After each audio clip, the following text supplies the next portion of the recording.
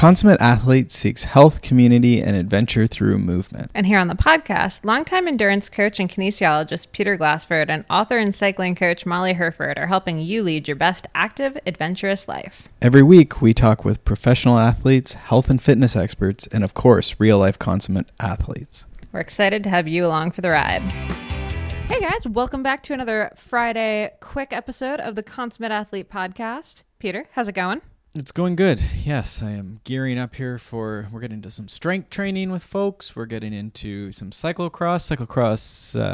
Group sessions were not plentiful this year, with cyclocross not really happening as much, but have a big series of small groups with our restrictions on group size and stuff. But I'm excited to be out there. I got the barriers were hidden in a shed, so I'm pulling out all their obstacles and stuff and preparing to build up a little course for the weekend. Very exciting. Yeah, this is a very strange season. Actually, I don't know if anyone is super nerdy about cyclocross. More UCI World Cups just got pushed back even further, so we're not even starting the UCI World Cup cyclocross season until November 29th, I think, is the first race, and that one is even looking a little question marky whether it's going to happen. So that's just breaking news today. That was breaking news today. Nice. Okay. Yeah. So that's not really shocking, but it's definitely a bit of a bummer for those of us who really, really love the sport. I mean, there is still racing happening, but it's definitely fewer and far between, and it doesn't seem like it's being televised as much. So yeah, really sort of sad for those of us who have dedicated our lives to right. Covering well, and it's and maybe the what the year was, right? In a lot of ways, whether you're talking about different meetings or conferences or things getting moved back, canceled, eventually canceled. And I'm only like a little bit bitter that men's bike racing on the road seems to have just compressed an entire season into 3 months, whereas we're just canceling all cyclocross forever. Well, I mean, what our challenge is to move beyond this and operate as people, right? So today in this short episode, we are looking at the process of goal setting and with these moving goalposts, this, uncontrollable world that we all are living in, how do we move forward? Yeah, so this is a topic that we've been talking about a ton kind of between ourselves as we've been putting the final touches on our upcoming book, Becoming a Consummate Athlete. If you didn't see, we just announced that on Instagram last week. It's coming out November 15th, and it's sort of our guidebook for kind of all of the training, nutrition, recovery, gear, just every principle that we kind of follow and every habit that we try to live by to make ourselves the most resilient, fun-loving athletes that we can be. But it's also a topic that Peter's talking to a lot of clients about lately as, the quote-unquote season ends, although, there isn't really like a definitive season ender right now other than just the fact that it's getting chillier out. Yeah, I mean, I think we have the seasons, they're somewhat predictable here with global warming and so forth. But, we have those seasons, things change. So we can stick to that. But I think the idea of goal setting is, weaved into the whole season. We, often talk about it at the beginning of the season, at the end of the season, as we start training, whenever that is, depending on whether it's the fall or, a lot of people, it's sort of coming into the new year. They start getting more serious about certainly summer sports.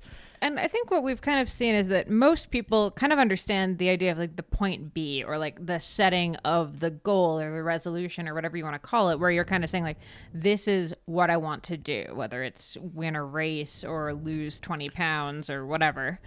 But we've kind of realized we sort of look at goals in a 3-part process. Well, let's even back up. Like point A, point B, we've taken those terms from Dan John, who we take many things from. So Dan John is a strength coach. Any of his books are worth reading. I'm pretty sure he didn't come up with point A to point B. I know, you can see less in goal setting, but Dan John's thing is actually that, depending on who you are, the point A can be the tough part or the point B, right? So for a lot of us adult trainers, there isn't necessarily like, I want to win world championships. So actually the Speak point, for yourself, Glassford. The point B is actually a little tougher a lot of times, right? It's often these like arbitrary, like I need to lose 5 pounds. And there's maybe not thought into like, is it 5 pounds you need to lose? Like where did that come from? Why 5? Why is everyone 5?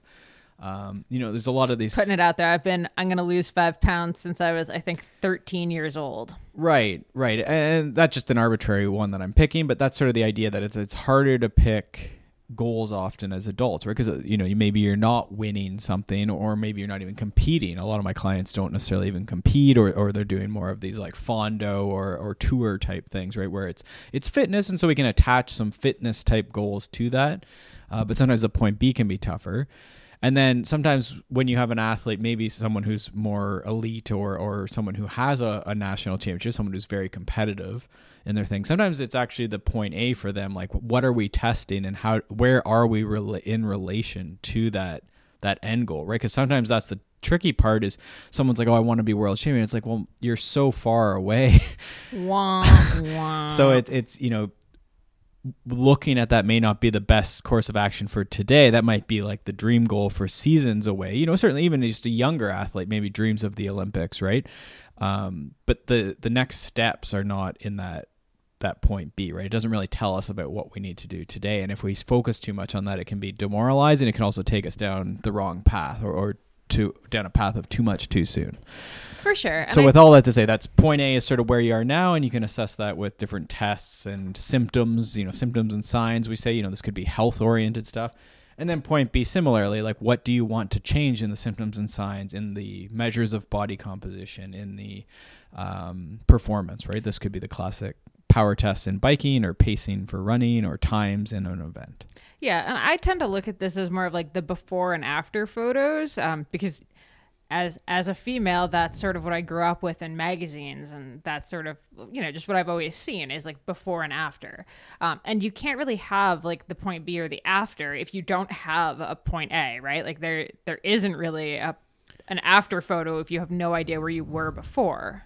Right. Yeah, I always like struggle with telling people to do the like before photos, but for sure anything that's like a health, body composition change. And I don't even necessarily mean a photo. I just mean that might be an easier way of thinking about point A, point B, is like before and after. I think that's a great way to think about it. Yeah. And I think that's why we maybe do some of this initial testing, and whether that's a before photo.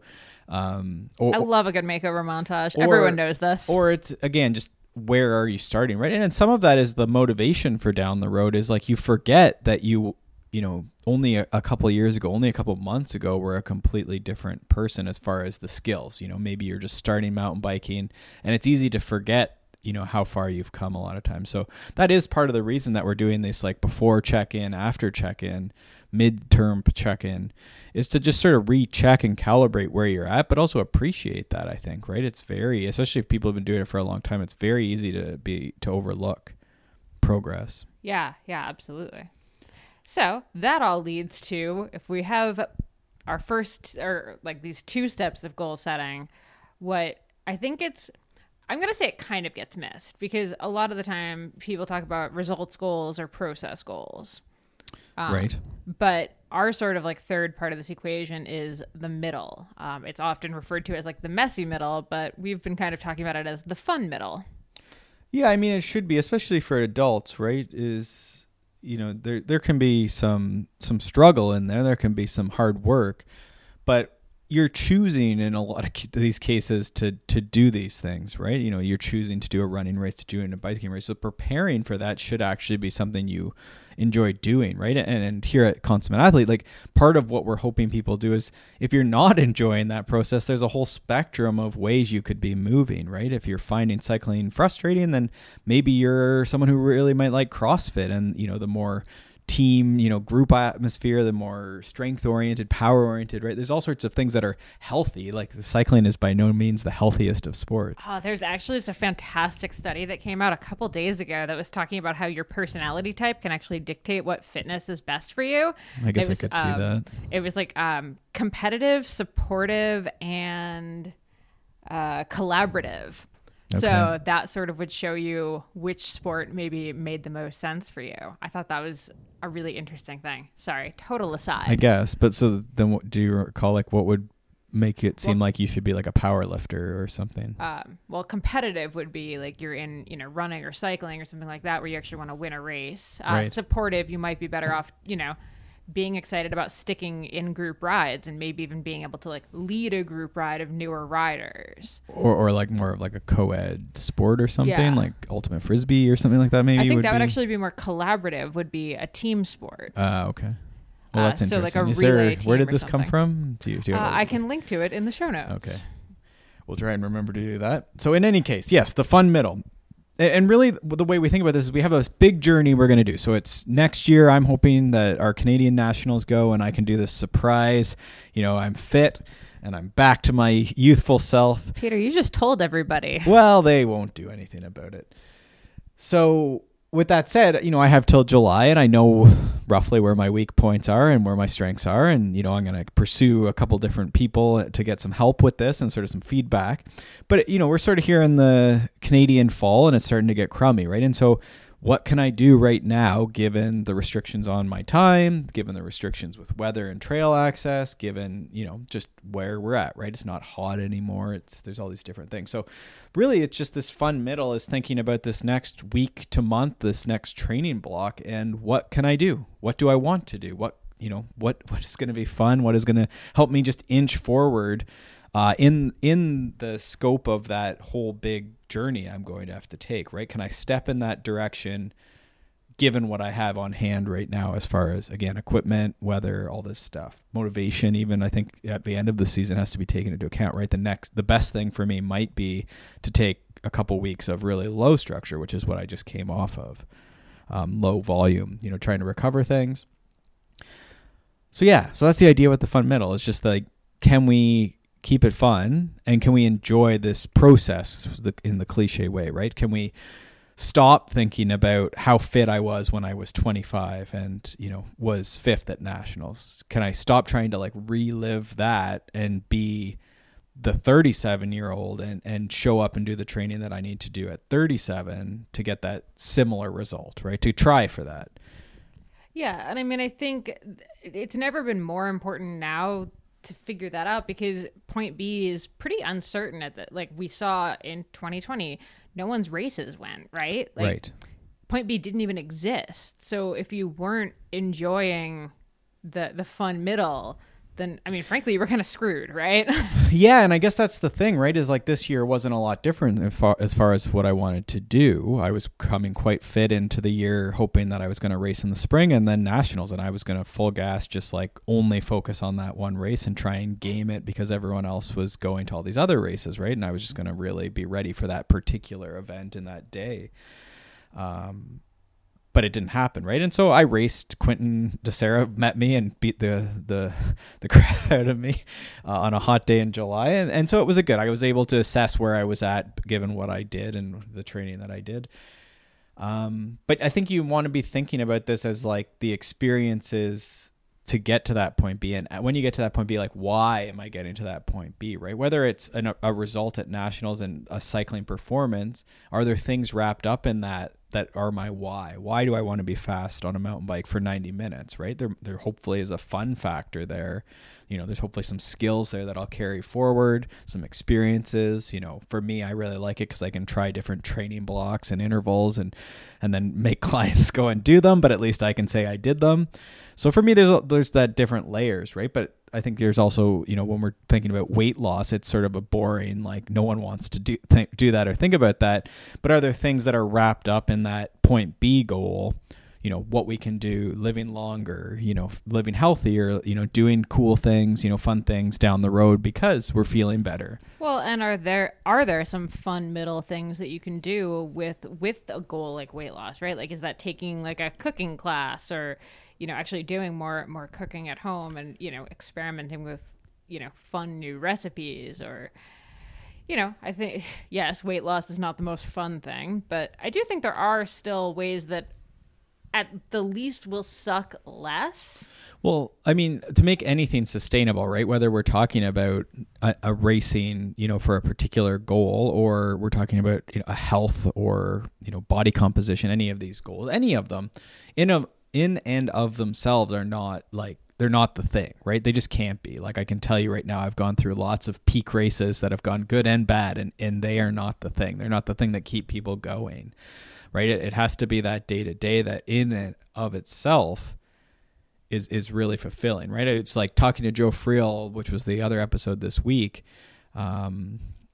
He was on and he's over 70 now, and the man has been training in different sports. He's mixed it up and evolved as a person. through the different endurance sports basically, but he's still cycling and doing intervals. He doesn't race it. He was very adamant about that, but he's still doing intervals and training.